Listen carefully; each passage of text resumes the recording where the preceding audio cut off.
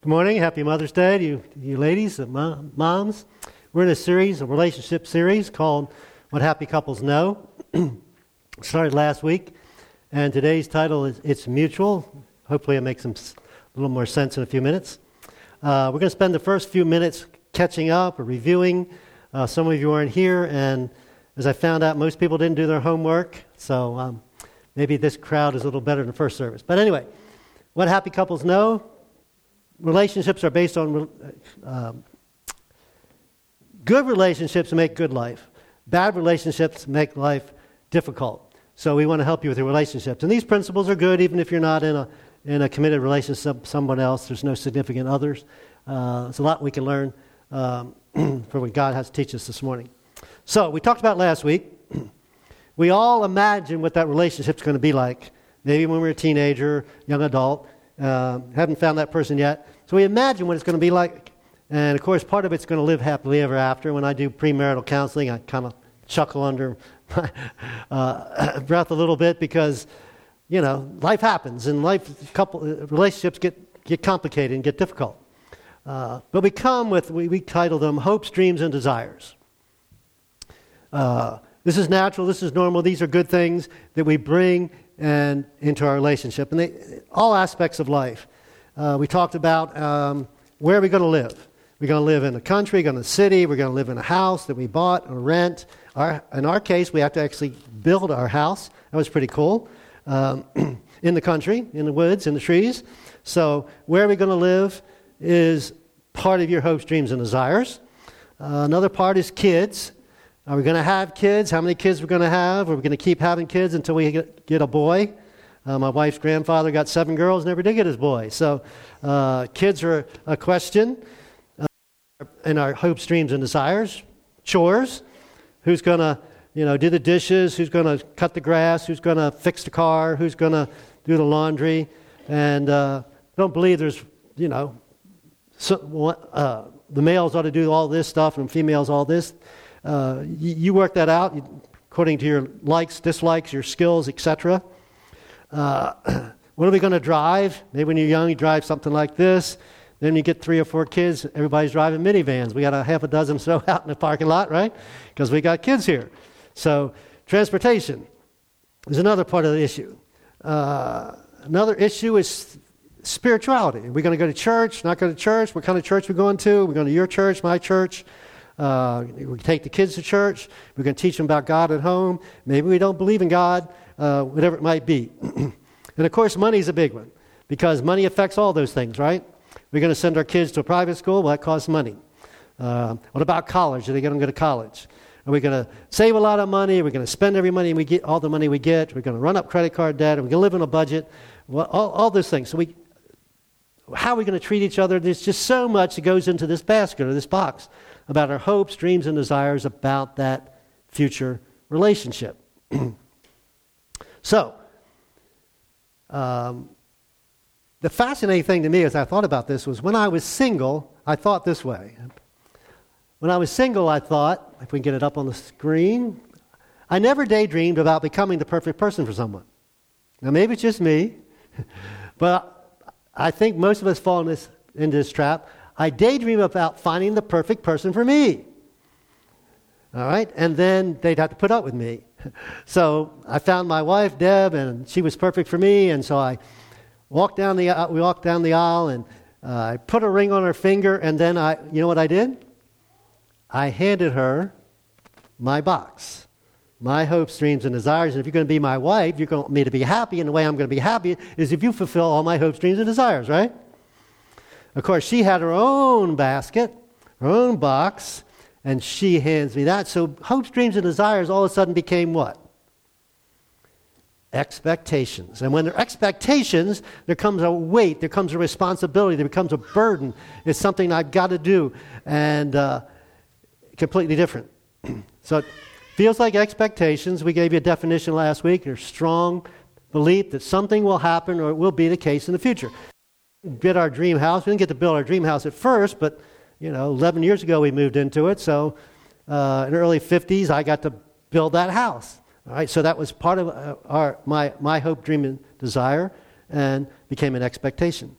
Now, what happens is often is we are attempting to either recreate or to avoid something from our past. If your parents had a great marriage, you want to reproduce that. You know, my parents got along like this, so we need to get along like that. My parents did this, so we need to do that. If you had a not so good a model in your parents, and you say, no, I don't want that model. I want a different model. I want our relationship to look like this. And so it usually comes with a mixture of those. Some of the things we want to reproduce and recreate, and some of the things we want to avoid. And again, these desires become expectations to our partner.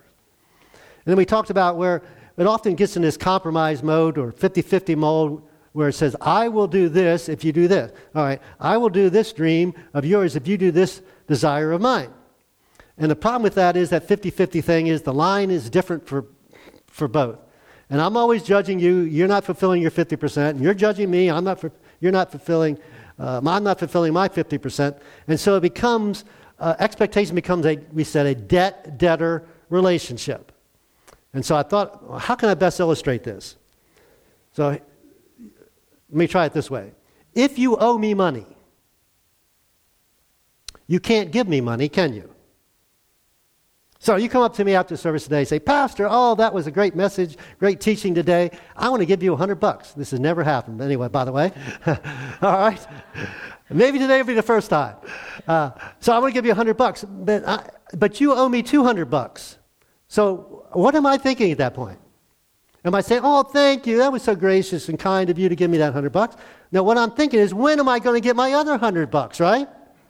You can't give me something when you owe me something. There's no gratitude there. There's no thankfulness. And so that's what happens in those relationships. They become debtor relationships. There's no gratitude. In fact, there's no love. I don't love you for giving me $100 when you owe me $200, do I? So how do we stop this? How do we stop giving our hopes, dreams, and desires becoming our spouses or significant others' expectations? So we gave you the answer last week, and it was this. You need to ask yourself this question. What do I owe? What does he owe me, or what does she owe me? In my case, what does she owe me? And if you were here last week, you know the answer, right? What's the answer? What does he or she owe you? Nothing. All right, good. You got it. So if I approach the relationship saying, you don't owe me anything, you don't owe me fulfill any of my hopes, dreams, or desires, that's not that you owe me. They are not expectations. So we said it this way, happy couples know they owe each other everything. I owe my wife everything. I had a great life, and she's a big part of that. But are not owed anything in return. She doesn't owe me any of my hopes, dreams, and desires.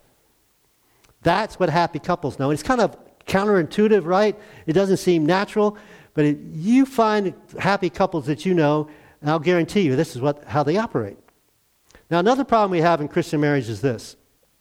Christian marriages aren't marriages that are conducted according to some Christian code of conduct. Being Mother's Day, sometimes preacher types get up here and we talk about mom do this, this, this, this, and this. And if you don't do this, this, this, and this, you're not a good mom. And so moms leave not feeling so great sometimes. Same thing with marriage. We go in the Bible and we pick all these things. Good husbands do this and good wives do this. And so you got to measure up and you got to make sure you do this and this. What it's boiled down to is this. It's an exchange of goods and services. Does that sound like a marriage? No. That sounds like a business, right? Where you exchange goods and services. So Christian marriage ideally, we told you this last week, a submission competition. So I am trying to get to the place where I'm below you, and you're trying to get to the place where you're below me. So that's how we're competing. We're competing to be at the end of the line, not at the front of the line. And so it gets rid of bargaining, it gets rid of debating, it gets rid of arguing. So where does this come from? Well, Jesus, on the last day of his life, he got together with his disciples, Passover. We were in Israel 2 weeks ago, and we got there on a Thursday, and Friday was Passover lasts for a week. We were there for the last Friday of Passover, which is after Easter. The whole city shut down. You could walk down the middle of a street in Jerusalem with no cars. It was amazing. But anyway, he gets these guys together. He says, okay, I've been together for 3.5 years. I've taught you lots of stuff. But before I leave you, I'm going to give you one last thing. And this is kind of going to summarize life for you and ministry for you and being a Jesus follower and what you need to do. And he called it a new command. Now, we don't understand how offensive that is. If you were a Jew and you had the commands, you have God, the 10 Commandments and the other laws of Moses, you could debate them, you could argue them, you could elaborate on them, but you don't make new ones, right? Unless what? You're God. And so Jesus said, hey, I'm going to give you a new commandment. And here it is. My new commandment is this: love each other. Now, that wasn't new. That's in the Old Testament. That's in their Bible. They knew they were supposed to love each other. But here is the part that's new. Love each other in the same way I have loved you. That's different. That's new. And so we could look at Matthew and say, Matthew, you were this tax collector. Everybody hated you. You were a traitor. And you didn't have any friends except for other tax collectors. And I said, hey, Matthew, come follow me. I didn't tell you how to stop, change, get rid of your business, anything. I just said, come follow me. I showed you grace. I showed you mercy. I want you to treat other people that way. One of my favorites is Nathaniel. We don't know a lot about Nathaniel, but one thing we do know is Nathaniel said, when he heard about Jesus, he said, can any good thing come out of Nazareth? He dished the whole city, his whole family. Nothing good comes out of Nazareth. And Jesus said, Nathaniel, come follow me. Even though you've thought about me that way, I don't think about you that way. So then Jesus suffers and dies, and he's resurrected from the dead. And then I think eventually the disciples got it, and they said, aha. They got that aha moment. We are supposed to treat other people just like Jesus treated us.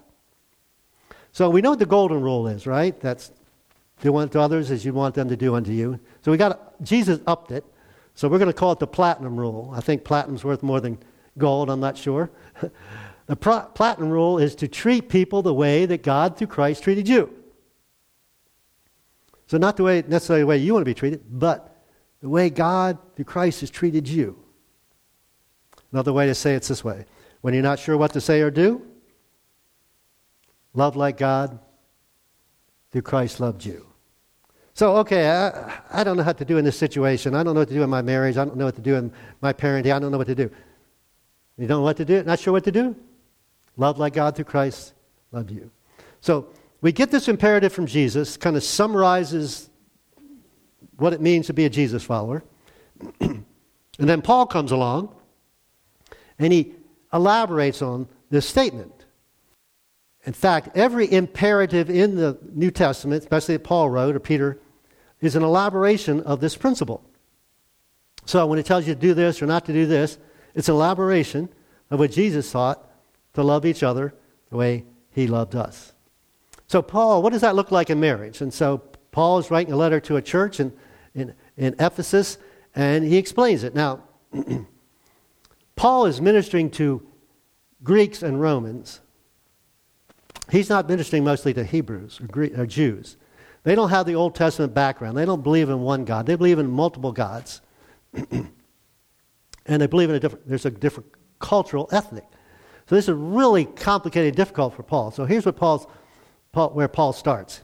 Ephesians chapter 5:22.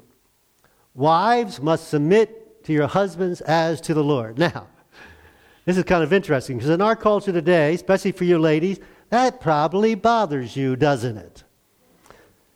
Because it seems to think, guys are more important to have more value than us. In fact, 15, 20 years ago, Southern Baptist Convention rewrote their Baptist Faith and Message and included this in there. I got a call from the local newspaper. She must have looked up Southern Baptist pastors, and she called and specifically asked me what I thought about this statement. The funny thing is this, though.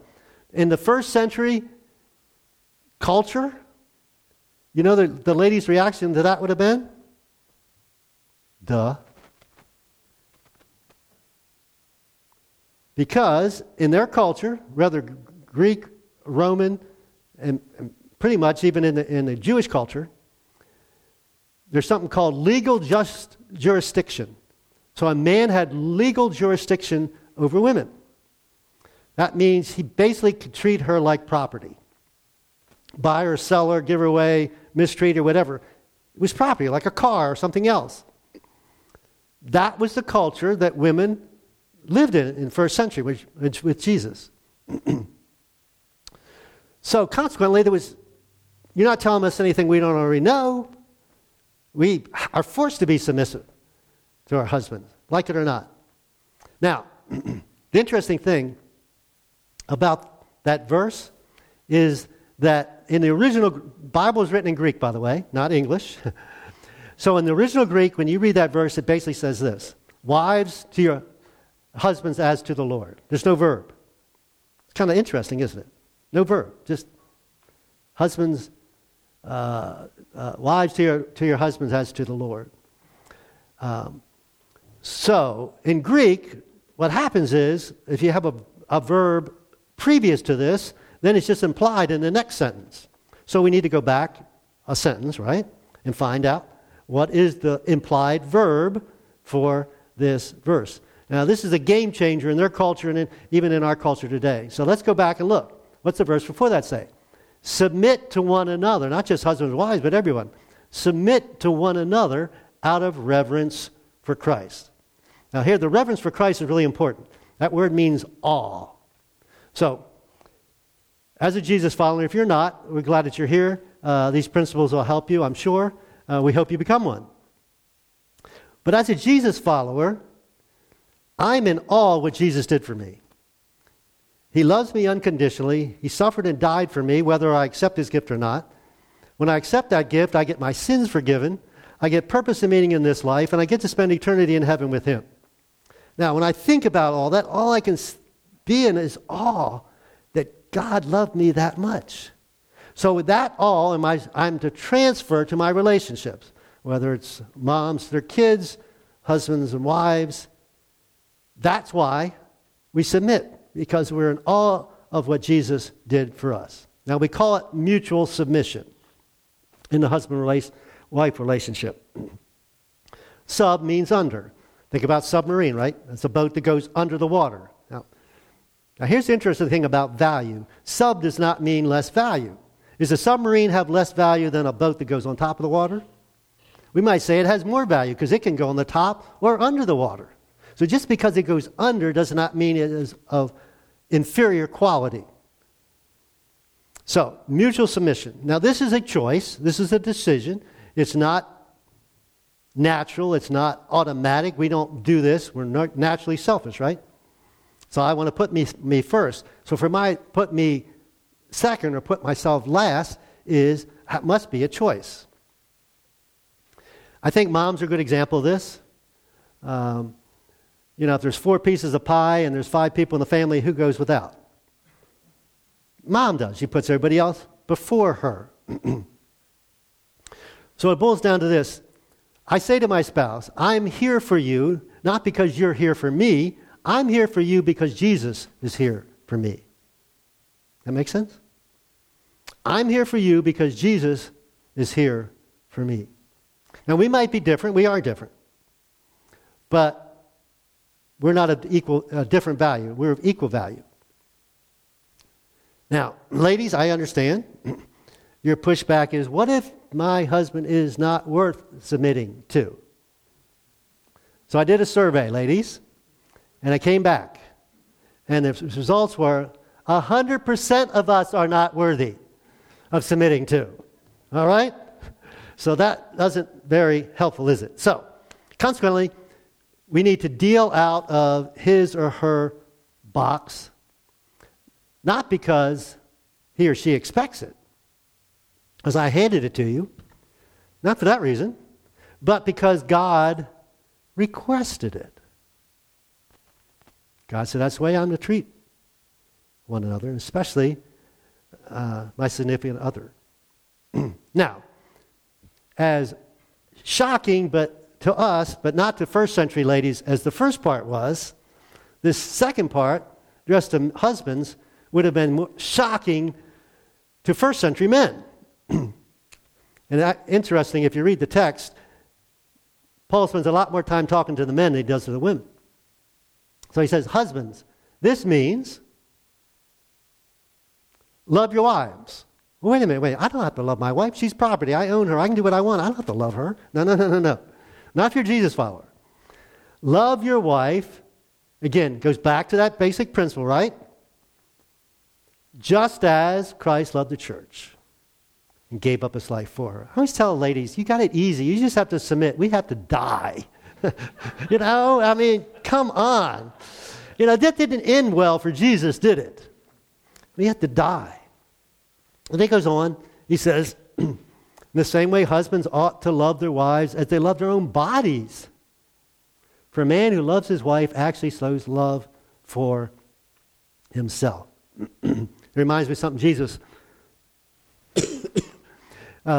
was teaching one day, and some Pharisees came to him. We can read the verse out of Mark. It's not on your outline. And they came to try to trick him with a divorce question.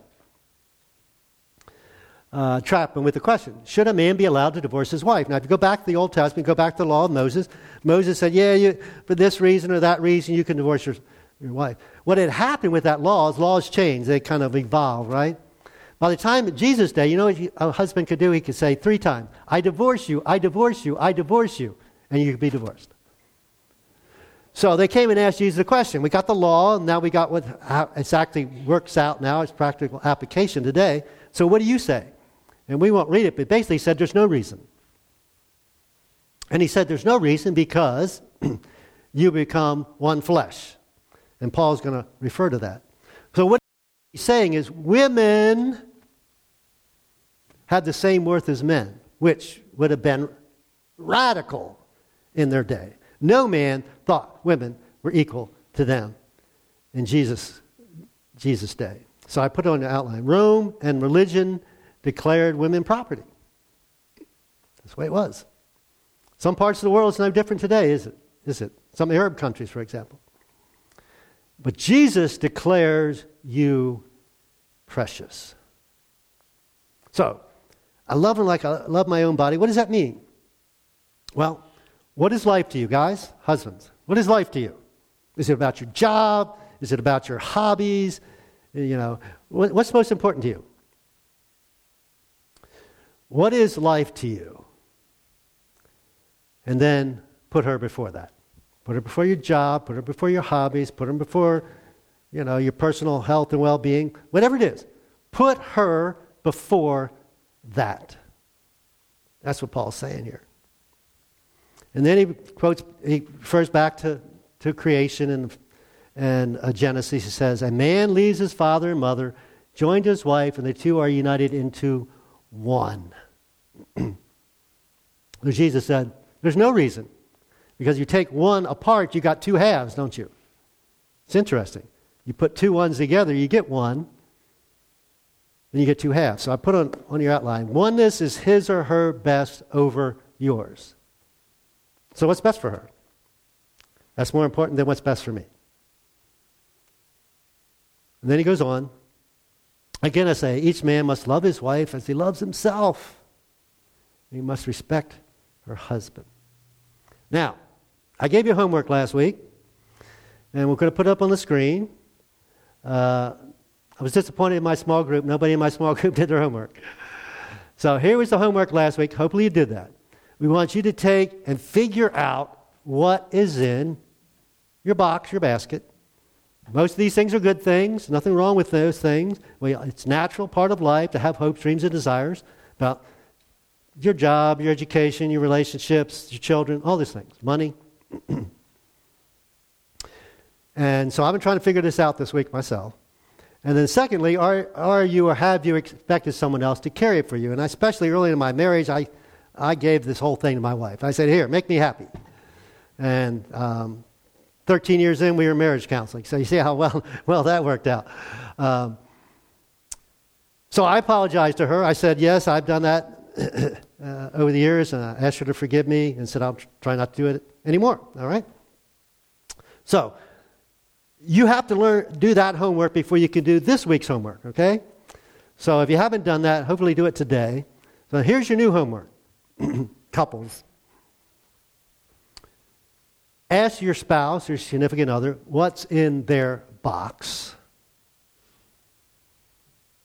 I would suggest you not do it the same day. So I'm going to ask my wife one day, and then she can ask me another day. Now, let me warn you, ladies. Most of us men are going to tell you what? Nothing. I don't have anything in my body. It's a lie. But we're scared to talk about these things. We are. You ladies are a little better at it. I know I'm stereotyping, but we're scared. But what this question does is it says, I'm all in. Right? I'm all in. Give it to me. I want to know. Interesting thing about selfish and unselfish people. Less self or selfish people are the happiest people. Think about the happiest people you know. Are they self-centered and everything's about them? It's the people that sacrifice themselves, they give of themselves, are the happiest people.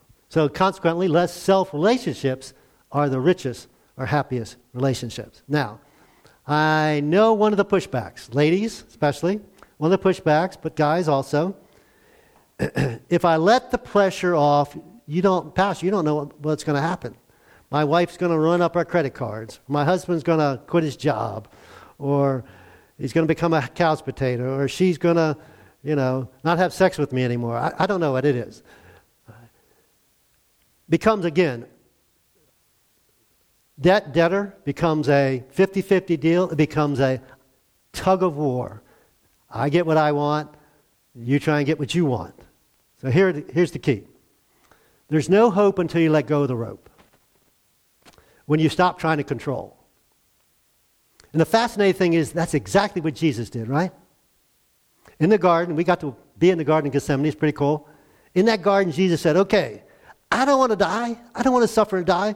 But not my will be done, God. And he let go of the rope. And he suffered and died for you and for me. He went first. He said, Bible says, while we were yet sinners, meaning we had no interest in God, Christ died for us. So Jesus said, I'm going to die for you whether you accept my gift, whether you love me back or not, I'm going to die for you. He went first. And so he's our model. Let go of the rope and go first. So I'm going to sit down with my wife. I'm going to say, okay, what's in your box? And then let me give you some words of wisdom. Then shut up. All right? Just shut up. Get a paper and pencil. Start writing those things down because you're not going to remember them. So write them down and then take action. Not because she expects you to, because you want to. So back to our key verse. Submit to one another out of awe for what Jesus has done for you. Now, I know one other big pushback is, but what happens to my stuff? Tune in next week. We'll talk about your stuff. Let's pray. Father God, thank you. We thank you for this principle of Jesus. So awesome. It's so powerful. It's so right. We do these things. Our relationships are awesome. And God, ourself gets in the way sometimes. We've all made mistakes. We all need to fess up and ask some significant people to forgive us. And then God, start working through this process.